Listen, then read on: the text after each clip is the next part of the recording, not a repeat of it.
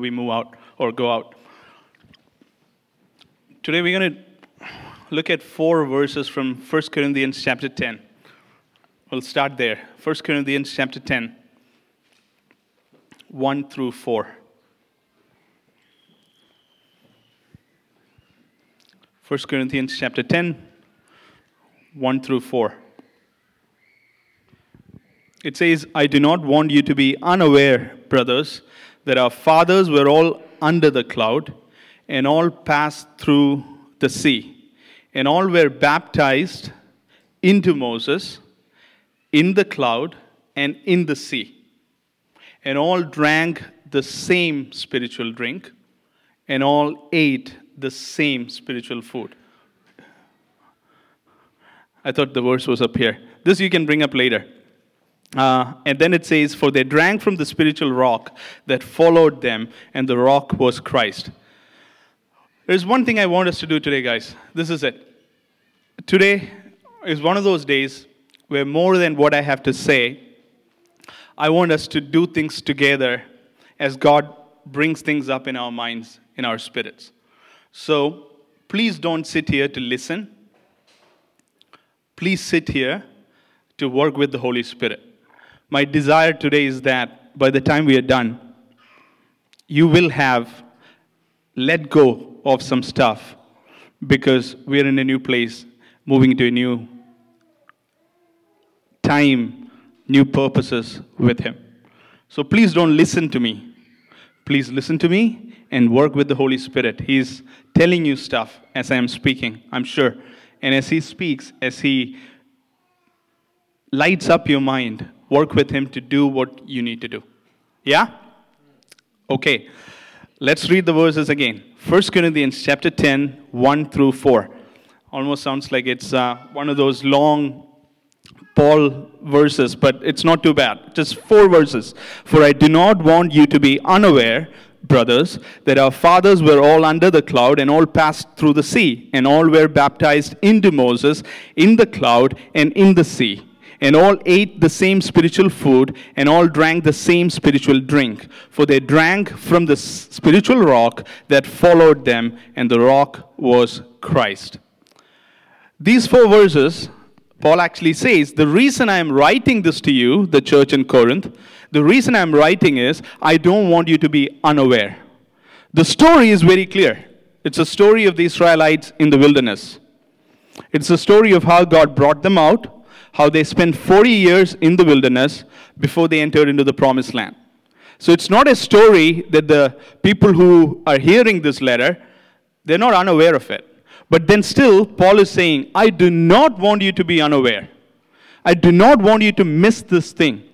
I do not want you to not pay attention to what I am writing, because what I am writing is going to be something you need to apply in your lives.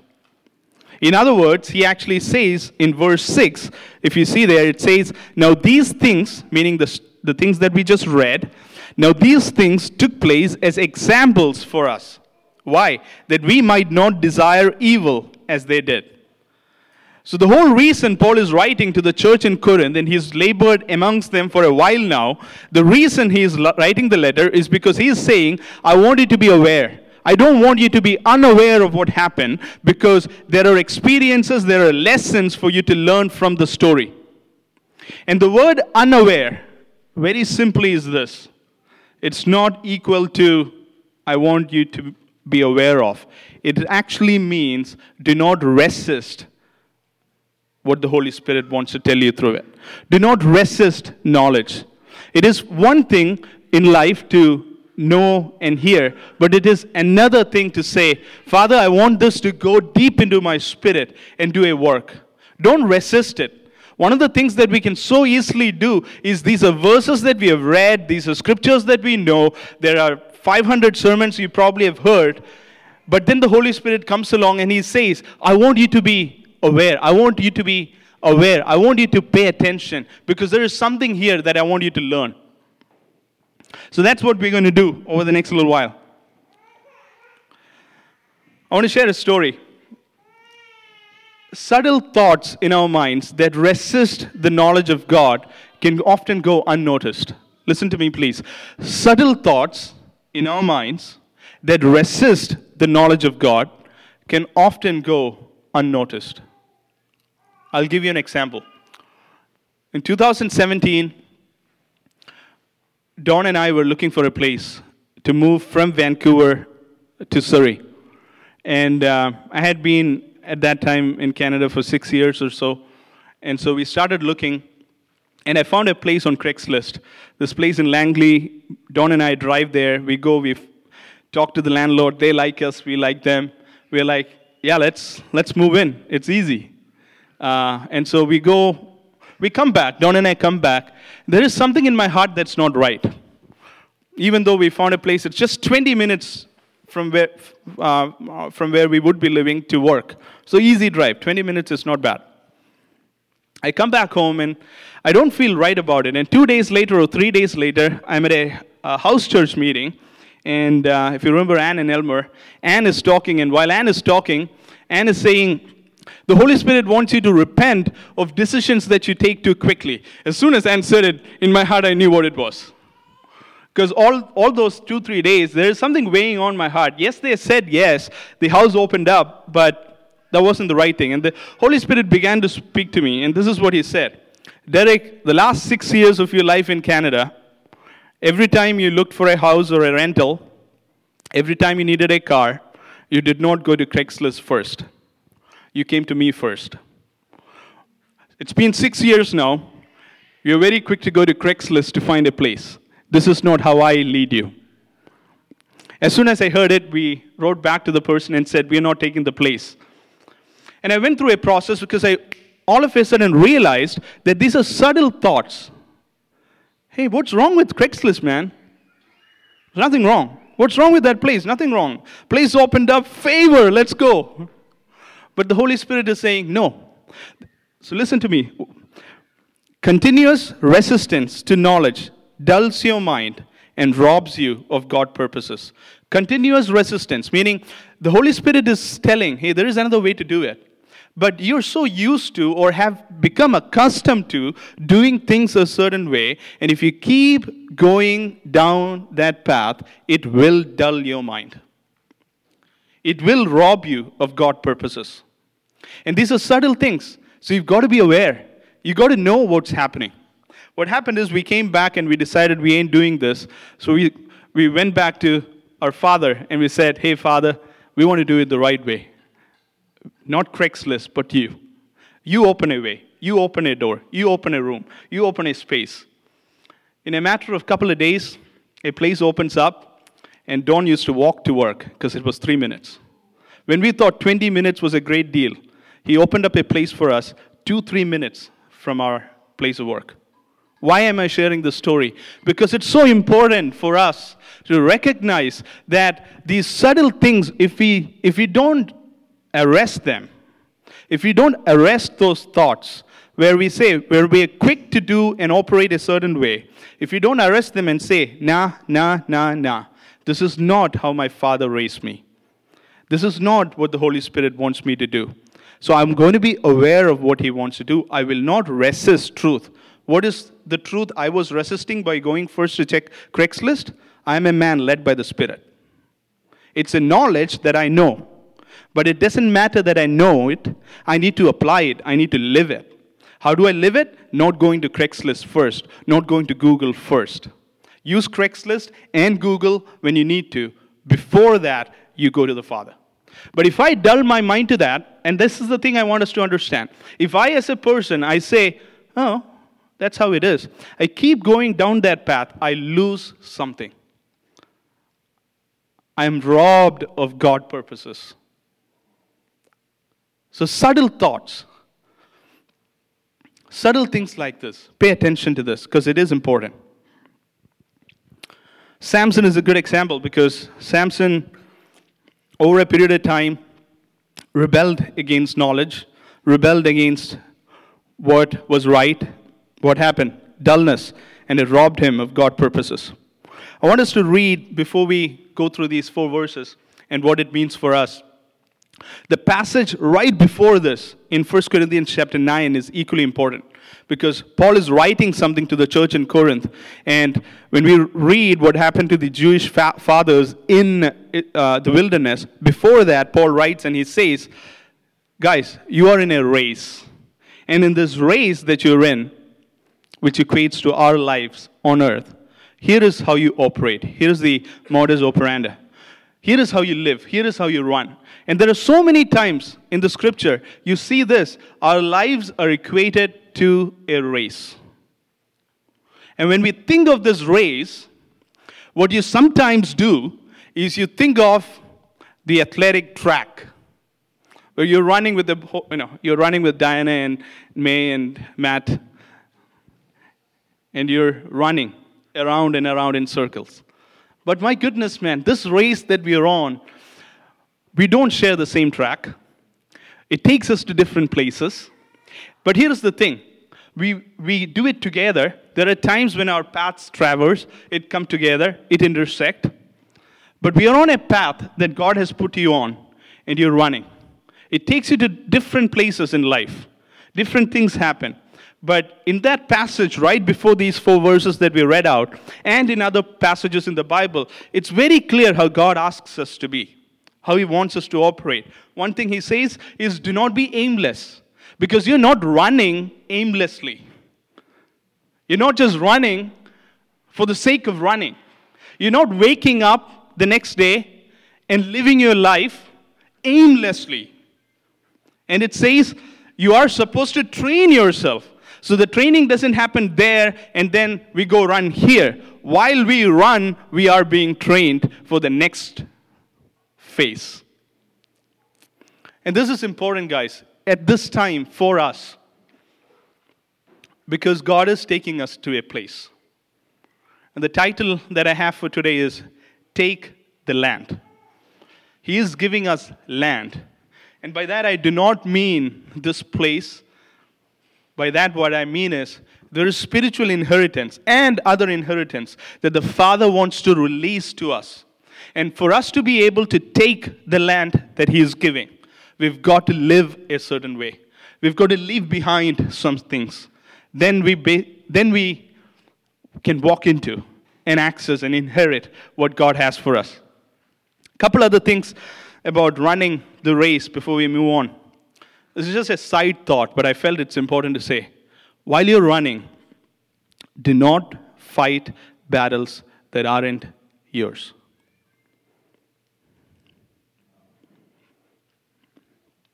When you're running, I'll repeat it, do not fight battles that aren't yours. It's wisdom for you to know what it is that you should engage in, what it is that you shouldn't. Sometimes it's easy because you're running and there is stuff happening that you go and you'll say something for everything when God doesn't want you to. You've got to know what is it that He wants you to go and engage people on.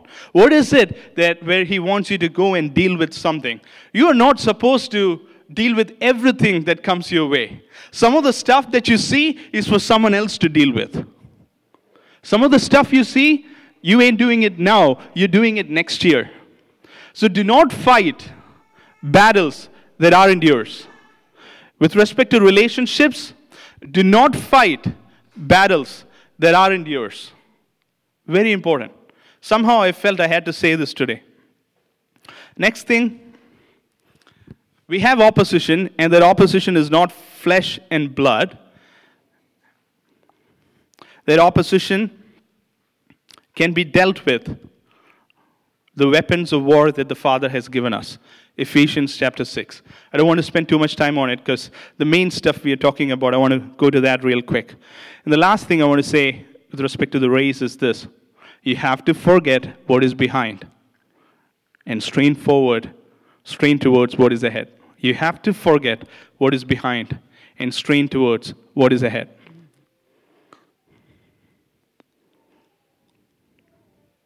So important. So even as you sit here, God is placing before us a new land. God is placing before us new inheritance. God is placing before us things we are to partake in, individually and together as a people. If you're here today, doesn't matter if you come every week or not, I'm saying that the Father has a new land, new purposes, new inheritance He wants to release. And for you to be able to do that, you will have to let go of your past and strain towards the future, what is ahead. So one of the things I want to do, and this is why I started the way I started, by saying, don't listen to me today. As I speak, I pray that you work with the Holy Spirit. As I speak, I pray that you allow the Holy Spirit to speak to you. Because if you do, I know He's going to take you somewhere. I know it. If you do, if you're faithful in saying, hey, I want this, Father. There is a land you have kept for me, new things you have for me. I'm going to let go of these things. I am trusting fully, because I have to rush through this real fast. I'm trusting fully that the Holy Spirit will bring these things to your mind. And as He does, write it down. As He does, write it down. So let's look at the first verse, 1 Corinthians chapter 10, the first verse. It says, for I do not want you to be unaware, we talked about resisting knowledge already, that our fathers were all under the cloud and all passed through the sea. See, on the way from Egypt to the promised land, one of the things that happened is that right above the tabernacle, there was a cloud. And the way God operated with the people of Israel is whenever the cloud settled, the Israelites were supposed to camp there. When the cloud lifted and when it moved, they were supposed to move everything to this place. Wherever the cloud rested, they were to set camp there. So when it says here, for I do not want you to be unaware, brothers, that our fathers were all under the cloud, what it means is, the Israelites were taken from one place to another place, and on this map you can see the different places they were at. How did they go? Well, there was a cloud that was leading them. And the scripture says during night, this cloud was like fire. And so there would be times when the cloud will move at night. And it did not matter if it was day or night. As soon as the cloud lifted, they moved. It did not matter that it was 6 a.m. or 5 p.m. If the cloud lifted, they moved. And for us to inherit and walk into and take the land that God has for us. In fact, Jane did not know this, but this is what I wanted to teach today. And she sent me a text this morning, if I can read it.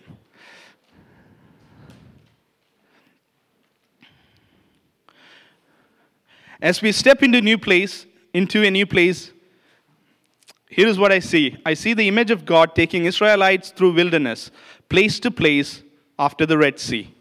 Wherever the ark went, whenever it moved, the people moved. Can we as a people now practice moving together with Him, whenever and wherever, with increasing awareness of His presence and our eyes on the movement of the Spirit? I'm telling you guys, one of the things that the Father wants to accomplish with us here is He wants us to move together. Moving together means being very aware of the cloud. I almost named this sermon Following the Cloud. It's amazing. The cloud rested on the tabernacle. Think about it, guys. Think about it this way. It's 1 million people in the desert. And there is a cloud right in front above the tabernacle. And the cloud lifts and moves. They move. The cloud settles, they camp. We are called to be led by the Spirit, just like that. When the Spirit says go, you go. When the Spirit says stop, you stop. When the Spirit tells to Heidi, you turn back to the person you were talking with, Heidi, you turns. This is the lifestyle that is meant for us, not just as individuals, but as a people. I'm going to tell you something. From this place, wherever we go, I pray that all of us are engaged in the direction God wants us to go. Not in terms of the place we are going to occupy, but in terms of the inheritance that is in store for us, there has to be, all of us, knowing the DNA of what the Father has given to this house, saying, we want that. Saying, if you're moving this way, I am moving this way. Saying, hey, maybe this is the way we have done worship all this while, but we're going to change the way we're going to do worship moving forward. Maybe the kids were making noise all this time. Moving forward from here on, our noise will be louder than the noise of the kids. You're tracking me. There has to be a difference. When the Spirit says go, we go. When the Spirit says stop, we stop. And it has to first apply to our lives individually. And then as a collective, my goodness, it's going to be so cool. Because we're going to start seeing things happening. Where half the people, as we show up here, we will already know what's going to happen. And God would have released something to us. And then the other half, God would have said, this is what's going to happen. And it'll all come together and it'll explode. We are not going to do church in the next place, as in the next few months, years, whatever God has for us. We're not going to do it the way we are used to. I'll share another story. Last year, 2022, in June or July, Iris and I were in Chennai. And we were at a hotel. Actually, the night before, we were like, let's go stay at a hotel for the next couple of days. We had a place to stay at. But because I was in Chennai only for a few days, I was like, hey, let's go stay at a hotel. So that night, we start Googling, where do we stay? And as we are Googling and finding out, the question is, Holy Spirit, where do you want us to go? Where do you want us to go? And so there's 5, 6 options, and we pick this place, we go there, we stay there that night, we wake up the next day, and as we wake up, I have this thing in my heart, and Iris and I talk, and the Father is saying, there is something that I want you to do today. We don't know. We talk about it. We read the book of James, where faith is dead without actions, and we just know there is something that's awaiting us that evening or that day. But we don't know what it is. So we talk about it, we pray, we go down and have breakfast. And as we are having breakfast, there's a family sitting right next to us. And Iris tells me, see that family? There is something that needs to be done with this family. And so we look at them, and seems like they're Europeans or something. There's, parents and 2 kids. And so we sit down, we are having our meal, our breakfast, and as we are eating, we begin to ask God, Father, what it is that you want us to do? Because it's so clear, it's in our hearts. You want to do something. We've been asking you, we've been talking to you. You're saying it is this family. We have no idea who they are. They're kind of sitting there. How do we do it? And he speaks to us and he says, go and tell this man who's sitting at this table, tell him that as a family, they're supposed to live in difficult conditions, difficult places, and God, while they live in difficult conditions and places, will have them be very fruitful to those around them, which is like a very Christian-y thing to say. So we are like, okay, we'll go say. So we go and tell this man, this is, we just want to say one thing. We believe in Jesus, and Jesus is saying this. And as soon as we say it, the guy's like, pull the tables together. Turns out he's a pastor. Turns out they are in India, and they've been asking and praying to find out, should they stay in India for a little bit? Should they be in India? Because it's a different culture. They don't know how it's going to work out. They have no idea if they're, the kids are going to like it or not. The kids don't speak English. They're not sure. And here comes a guy and a girl telling them, the Father is telling you, Jesus is telling you, you're supposed to live in difficult places. And as you live in difficult places, you'll bear much fruit to those around you. So we pull our tables together. We talk for maybe 45 minutes. We exchange numbers. On that trip, we meet them twice after that. 2 years or a year later, we're still connected. We're friends. And they are right now in India. Because the word came, amongst other things, I'm sure. But the word came saying, this is what you're supposed to do. The thing is, if we just wake up and do something else, not knowing our purpose, it's easy to miss it. And the thing is, I don't want these days every now and then. I want these days every day. We need these days every day. We need these days every day where we are waking up with purpose. And all of a sudden the Father says, send a text message to this person and say this. Who are we to do it? Sons and daughters.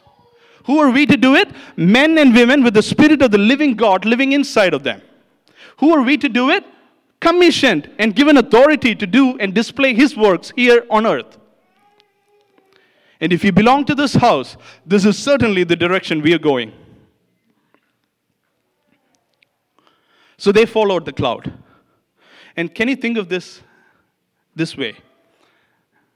Individual stories are not what He is after. He is after a collective story. He's interested in the individual stories that He wants to write in our lives. But He's after a collective story of His bride in Acts 29. Going from the place they were at to a new place, to a new land. Where as they move and take on new things, He will release new things to us. So I'm excited even as I'm talking because, as I said, please don't listen to me today. Please write down the things that the Holy Spirit is showing you. A couple other things. Actually, I want to, because we don't have much time, I want to jump right into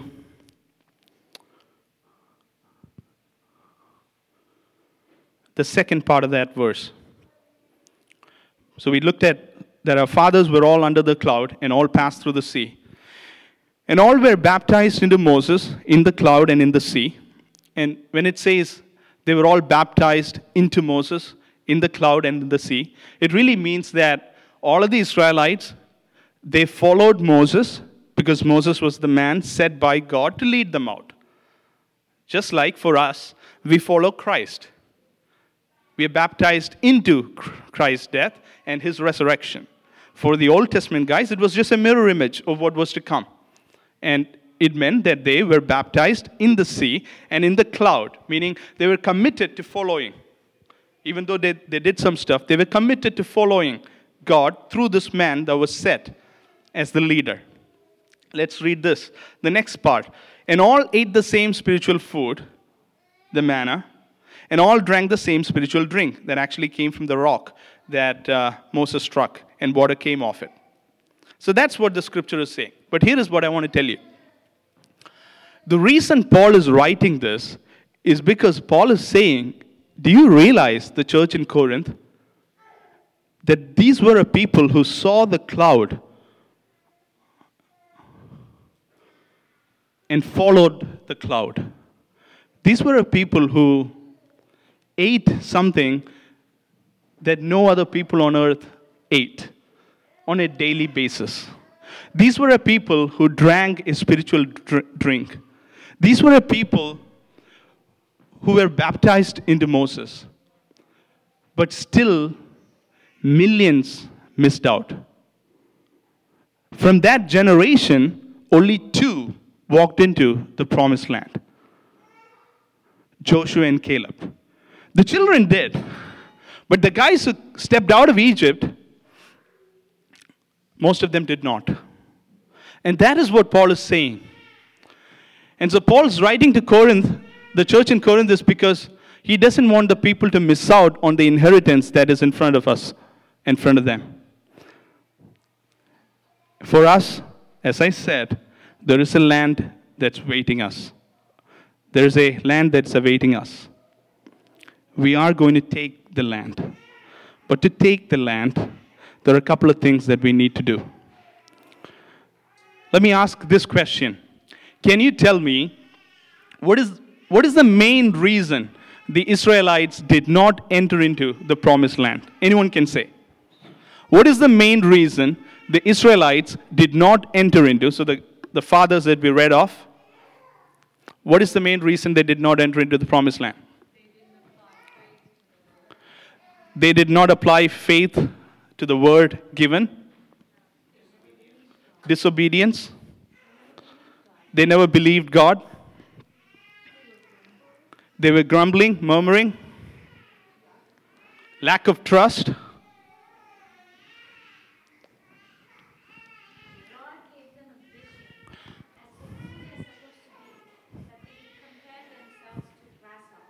They compared themselves to grasshoppers, ignoring what God said. Okay? Guys, here is the one thing that we often miss when we talk about and all of these things are true. Everything that we said right now is true. But you know what? One of the main reasons is it was fear. Read with me. Let's go to Deuteronomy chapter 1, 26 through 33. This is where I'm telling, stick with me here for this bit, please, because this is so important for us. There is something that God wants to do through these verses. So listen to this. Deuteronomy chapter 1, 26 to 33. In verse 8 of chapter 1, God said, "See, I have set the land before you. Go in and take possession of the land that the Lord swore to your fathers, to Abraham, to Isaac, and to Jacob, to give to them and to their offspring after them." Yeah? In verse 8, God said, here is the land. You came out of Egypt. I brought you out of Egypt. I've been taking you from one place to the other place. The cloud has been moving. You've been following. Yeah, you've been murmuring. You've been doing this thing, that thing. But I've brought to this place. That is the land. Go and take the land. They had a time in their lives where God placed it right in front of them and said, that's the land. I need you to go and take it because it's been given to you. Now read this. Verse 26. Yet you would not go up, but rebelled against the command of the Lord your God. Why? And you murmured in your tents and said, because the Lord hated us, he has brought us out of the land of Egypt and to give us into the hand of the Amorites to destroy us. Where are we going up? Our brothers have made our hearts melt, saying, the people are greater and taller than we. The cities are great and fortified up to heaven. And besides, we have seen the sons of the Anakim there. The reason they did not walk into the promised land when it was set right in front of them is because they looked at the promised land and all of a sudden they were like, oh, people are greater, taller, faster, stronger, fortified cities. That's scary. We can't do it. Fear is what kept them out.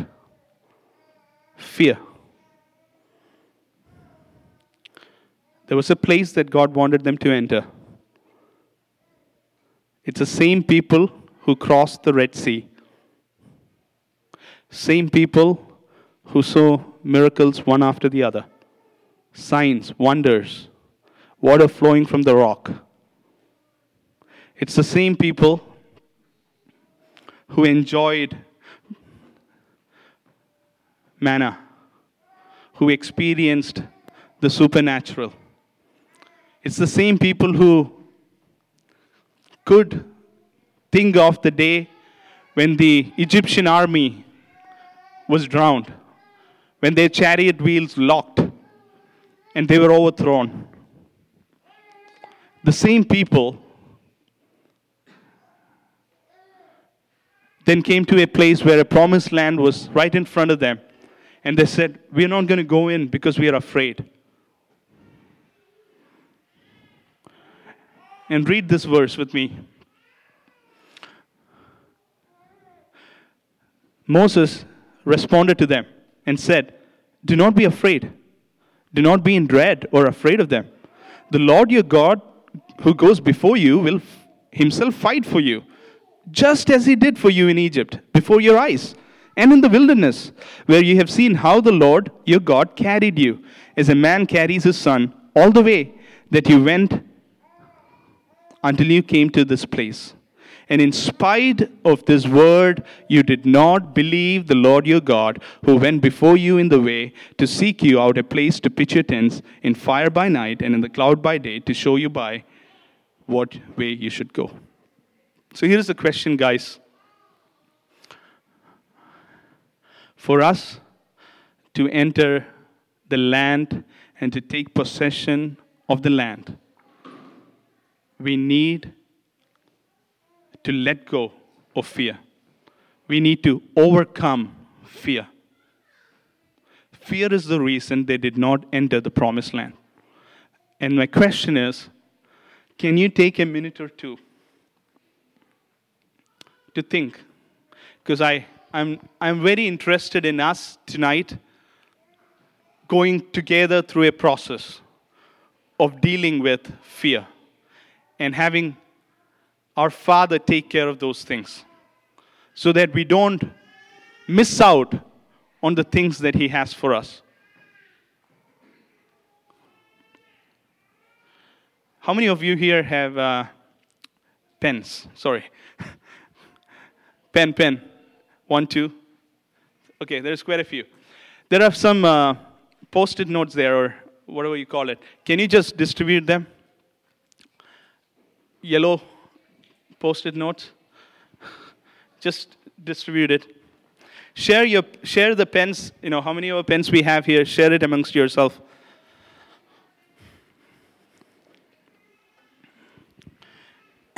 And as the guys are giving this out, listen to me, please. The question is, are you tolerating fear? Are you tolerating fear? Are you tolerating fear? Are you neutral to fear? Has fear become normative for you?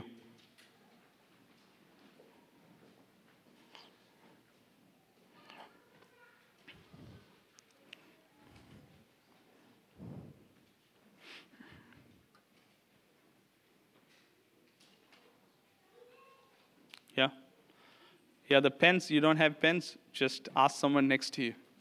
And next time, it's coming. Thank you. And next time, bring pens.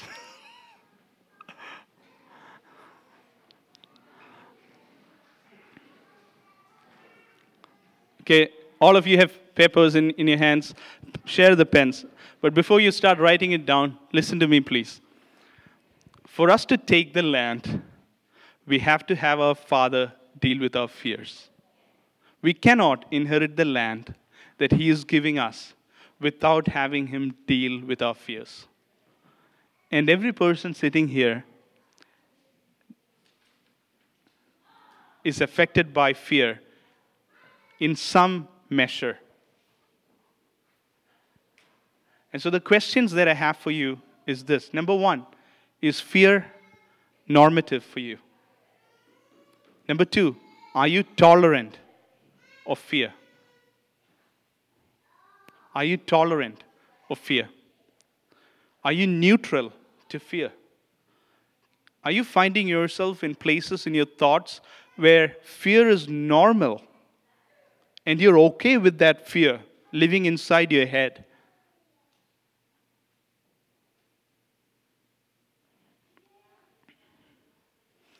Because that fear can stop you from progressing. And it robs you of inheritance. This is why Paul is saying, I want you to be aware of what is happening. Don't be unaware. Because our fathers went through this and they did not inherit the promised land because, one of the things, fear.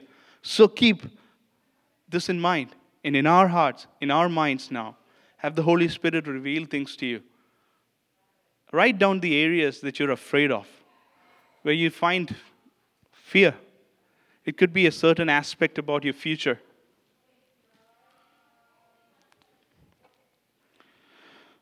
It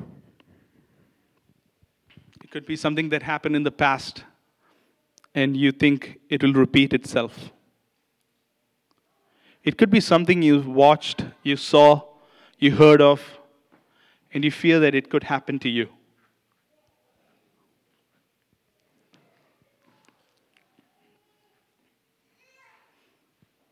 It could be what is being said in the news,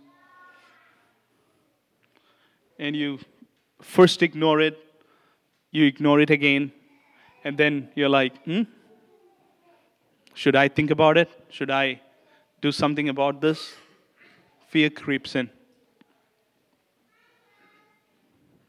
So write down those areas. This is the part where you have to work with the Holy Spirit. Ask Him to shed light into your thinking. Because guys, we are not interested in a sermon. We're interested in the Father doing something with us. Write it down.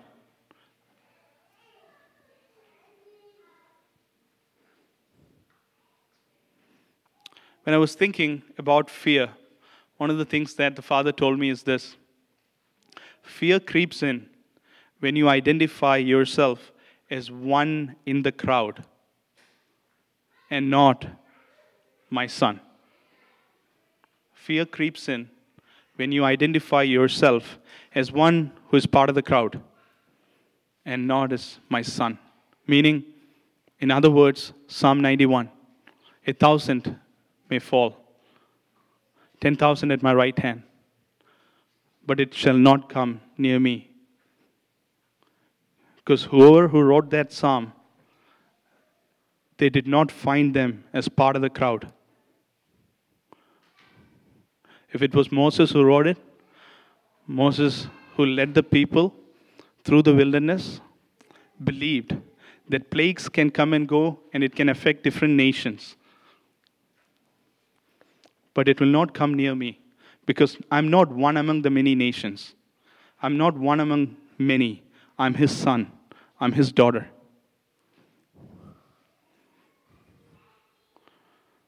So interest rates can go up. But you're not one among the many. You're his son, his daughter. There can be massive layoffs, but you're not one among the many. You're his son, his daughter.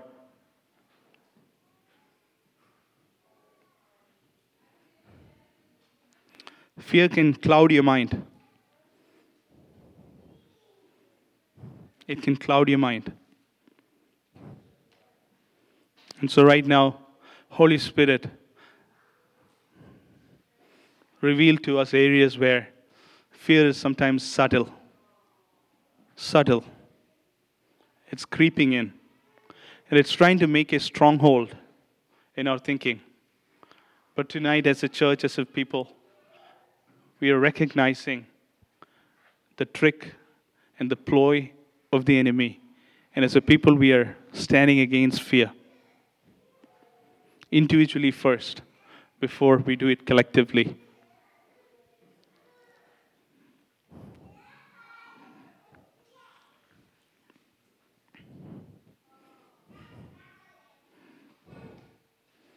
We need to understand that fear, at the end of the day, is a spirit. Fear is a spirit. Bible says the spirit of fear. It's a spirit. And our Lord reigns victorious over every power, every spirit. He has defeated them all. So identify fear as a spirit. You have to know what you're dealing with. It's a spirit. This is where what James said before is important. In life, with what is happening, we have to ask, Abba, help me to discern what is happening so that I can see the root and I deal with the root, not the symptoms, not the waves, not the water, but the storm. So the reason I'm fearful about this is because I'm actually fearful about something else. And behind fear, there is always a lie. There is always a lie behind the fear.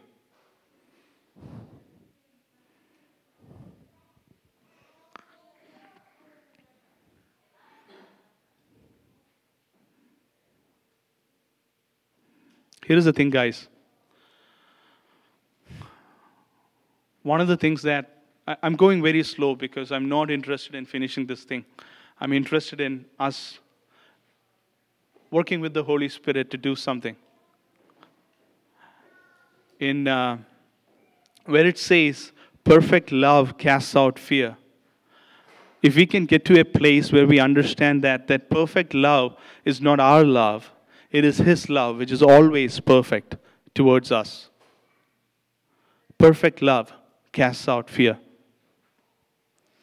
So it's not your love that has to be perfect for the fear to be cast out. It is His love that is already perfect, which is for you, that casts out fear. One of the questions that the Father is asking right now is this: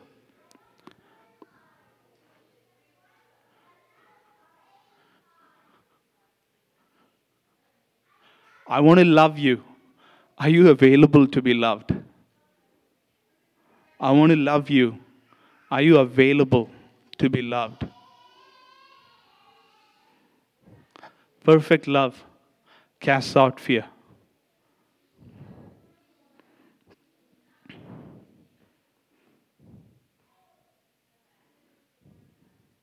Let me love you well, Derek.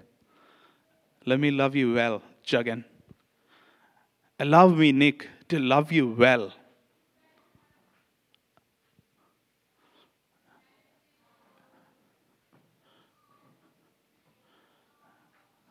Let me love you well.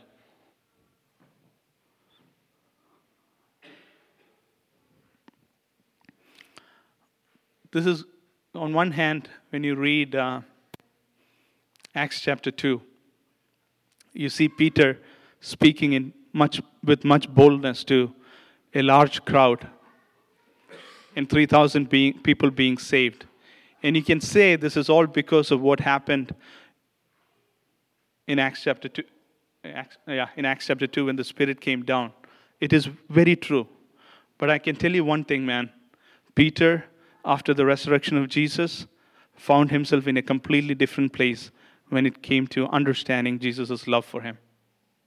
This guy who denied Jesus 3 times found himself in that room where the women came and said and asked Peter and the other disciples, go to Galilee.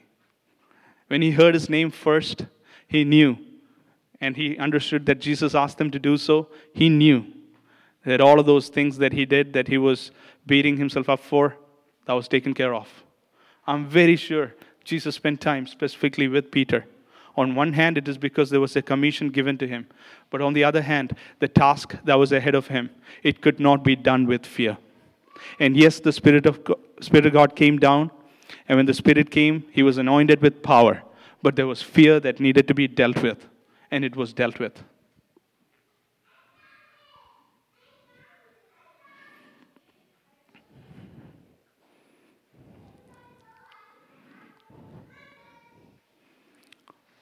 Next one. Let's put fear there. I hope you wrote down what you needed to write down. We have about 10 more minutes, so I need to rush. Second thing, guys, there are so many things we can talk about in this story. But somehow the idolatry part, the murmuring part, somehow I don't even have it on my notes because I felt I'm not supposed to touch on those things today for us. The second thing, interestingly, that God wants to talk to us about is self-pity. Self-pity.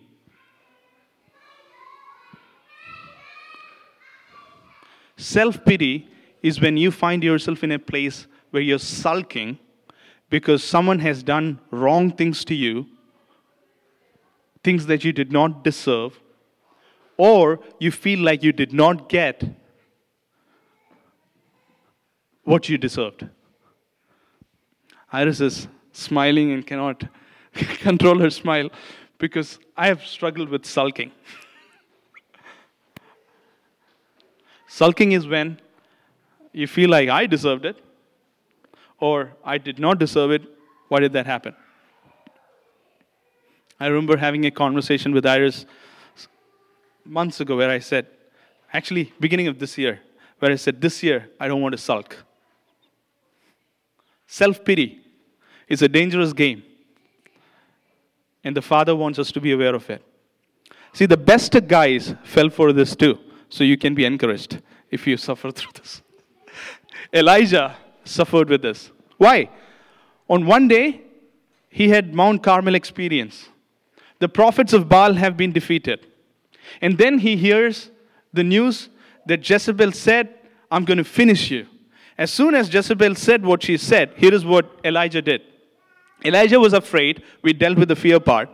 And then he came to the bush, sat down under it, and prayed that he might die. I've had enough, Lord. He said, take my life. I'm no better than my ancestors. Here is the guy, one chapter ago, was on Mount Carmel. The prophets of Baal were defeated. And a few verses later, he is telling, Lord, take my life. I'm no better than my ancestors. I want done. Just take it. Take my life. I'm done. Self-pity is where you begin to sulk, where you begin to tell God, I've had enough. This is too difficult. I don't want to do it. It's been going on for some time. I don't know. I don't want to deal with it. It's too difficult. Self-pity, self-pity, self-pity. Cycles, patterns you find yourself in. And God's response, most of the time, interestingly, before he tells you what to do, is sit up and eat. Stand up and eat. Arise and go and take a shower. I know it doesn't sound very spiritual, but it applies really well.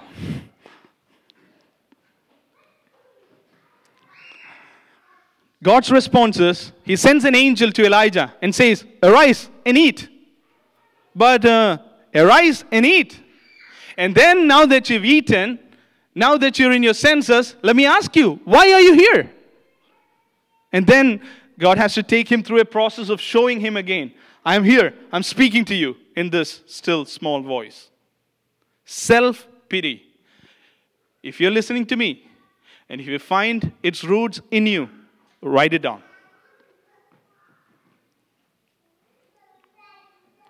2 days ago when I woke up, I heard this line that I want to say. Because one of the I didn't hear it for myself. I believe I heard it for what I was preparing for this message. The line that I heard in conversation between two people, and one person is saying to the other, you're already defeated, why bother? You're already defeated, why bother? So in areas of your life where if you have been told that you've been defeated, if you've been told that you've been at it for years and months, but nothing has come out of it, why bother? Actually, it said, you're already defeated, how can you win? Not why bother. You're already defeated, how can you win? The message that the Father has for you, if this is you, is this. You're not defeated. You're not defeated. The enemy is saying that you are defeated.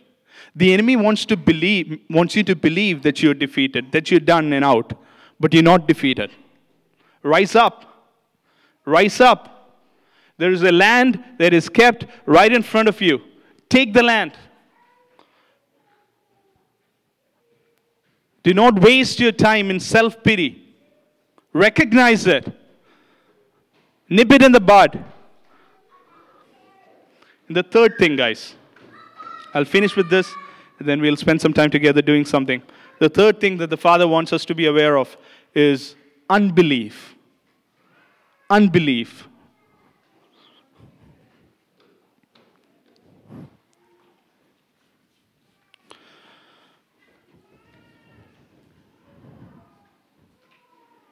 In Mark chapter 9, there is a man whose son is suffering from a problem, and he comes to Jesus and he says, listen to me please, I know the kids are here, but listen to me please. The man comes to Jesus and he says, I need my son saved. And Jesus says, if you believe. And the man says, I believe, help my unbelief. It's one sentence. I believe, help my unbelief. If you find yourself in situations where yes, you believe, but you're also saying, help my unbelief. I believe, help my unbelief. I believe you, you're good, but please help my unbelief. It's a good prayer to pray. You don't have to make yourself non-human and think that, no, these feelings, when they come, pray it. I believe, but help my unbelief, because He responds. He absolutely responds. He truly responds. So these 3 things that you guys have written down. At the end of this, here is the question he's asking. You've written down some stuff. Derek, am I always good? Vidisha, am I always good? Diana, am I always good? Because if the question is, am I good? The answer is yes. It's a resounding yes in this room. The question he's asking is, am I always good? Do you believe that I am always good to you? That there is not a single second where I'm neutral about you? That I'm always loving, always planning, preparing for you? Do you believe that I always love you? Am I always good? Am I always good? Guys, again, I believe, help my unbelief. If that's your response, respond it that way. If you believe He's always good, amazing. Good for you. It's a great place to be at. But if you find yourself at a place where you go, I know you're good, but then there are these things in my life where it doesn't appear so good, so I need help. That's a great response too, because He'll deal with it. He'll help you with it. So then, if you've written down these things, I want you to stand up. Only if you've written down stuff. You don't need to do it if you don't have it. But if there are things that you've written down and you're saying, I need help. There is a land that is kept right in front of me. Guys, I know I'm 5 minutes off, but we'll finish in 5 minutes. There is a land that is kept right ahead of me. It's my inheritance. I want it for myself. I'm also part of a people. As the cloud moved, the Israelites moved. And I want to live a life where every day I move with the cloud. Every day I move with the Holy Spirit. Every day in my thinking, I'm with the Holy Spirit. My thoughts are first with the Holy Spirit before my actions are. I listen to Him. When He asks me to go somewhere, I go. I speak what I've been told to do. But then it doesn't end there. Father, these are the things, the fears in my life that I've written down. I recognize that these are strongholds. I recognize that there is a spirit of fear at work. And I ain't prepared to give it any more room in my life. If you are one of these men or women in this room and you're saying, I will not give it room, I recognize that it's a spirit behind fear. And I am not prepared to give any room to the spirit of fear. My Father is always good. He's not sometimes good. He is always good. And if you say, yes, I struggle with self-pity. I sulk sometimes. It may not be predominant in my life, but I find myself in places and times where I sulk. There is self-pity. And you're saying, I'm going to lay it down. When you say rise up and eat, when you say rise up and walk, when you say rise up and do these things, I will. I'm not going to default to my old ways of thinking. I will move ahead in the things that God has for me. Guys, even as I am speaking, respond to God. Because your words, your thoughts with Him makes the difference. It completely changes the playing field. When you're in it with Him, and you speak His words, when you're in it with Him and He shines light in your mind and you say, yes, I see it, this is the path I want to go, He will do it. And third, unbelief. If you have written down areas of unbelief, things that you need help with, here is what I want you to do. Put that piece of paper down. Wherever you're standing, put it down. Put as in on the floor. Put it down on the floor.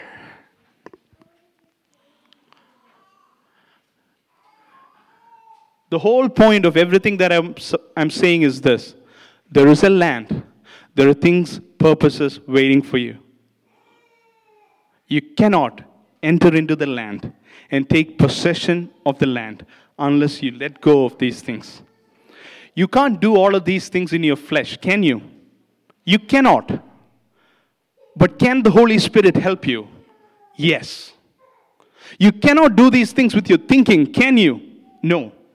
But can the Spirit of God do something? Yes. And if you believe this, put that piece of paper down and have your one feet on that paper as a symbolic representation of this, which is, I will not give any room to this stronghold. I've recognized you and I bring you down in the name of Jesus Christ. Guys, here is what Paul wrote. He said, pull down strongholds and take captive every thought that is against the knowledge of Christ. It's not for pastors to do. It's not for someone else to do. This is for you to do for your life. Here is what it says. Pull down those strongholds and take captive every thought that rises up against the knowledge of God. So in the name of Jesus Christ, if you believe, you're saying, I've recognized it, the Spirit of God has enlightened my heart, and the Spirit of God is now pulling down those strongholds. And as I walk out of this room, not because someone said so, but because the Spirit of God is with me, and I work with the Spirit in this matter, I walk out as a man, as a woman who is different. You may have had a stronghold in my life, but from this point on, I'm victorious. From this point on, I ain't going to be afraid of you.